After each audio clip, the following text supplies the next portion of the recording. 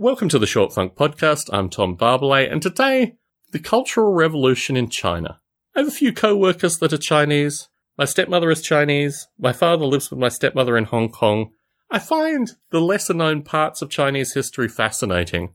In this regard, I knew a bit about the Cultural Revolution. I knew a bit about the uniformity that the Cultural Revolution tried to enact, with obviously a whole lot of violence and other stuff. But I hadn't realised the impact that the Cultural Revolution had had on one of my co-workers until she told me this story yesterday. She was 9 when the Cultural Revolution occurred, and her experience of that was to have a neighbourhood boy, a 16-year-old boy, march into her family home and to begin kind of vandalising their artwork, turn over tables and chairs, destroy a record, slash up pictures, these kind of things, with the view that the state was behind this. I do a lot of reflection associated with fascism, associated with Nazism. I talk a lot in these podcasts. And I do have genuine concerns that our house could be robbed and, various violence could be enacted while we were being robbed. But nothing that was supported by the state. Well, one could argue the lack of police is supported by the state and all the things follow from that.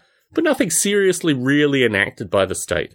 And irrespective of how I might view this, to be a 9-year-old girl viewing this clearly had an extreme impact on my co-worker. And it was such a fascinating story to me, such a terrifying story, that has also had some impact on me, just imagining what that would have been like. I have been incredibly lucky in my life. I've been incredibly lucky to end up where I am, and I spent an hour yesterday evening just walking the downstairs of my house. Our house is old, kind of run down, but not really horribly run down. We fixed it up when we moved in.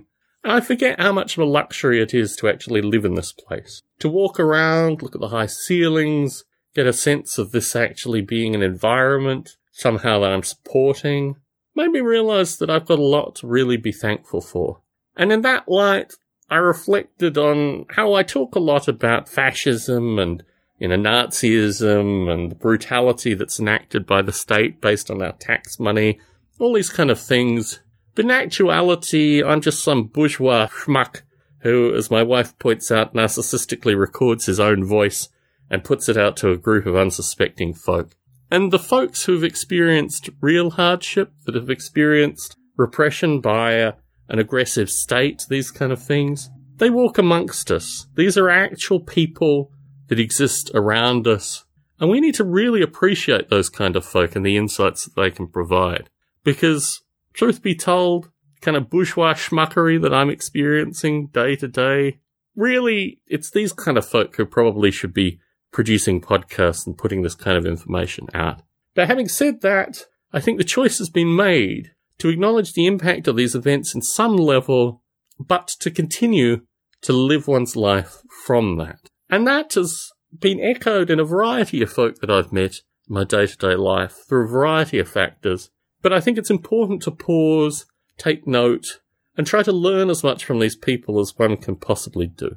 Tom Barbalet in San Jose, signing out.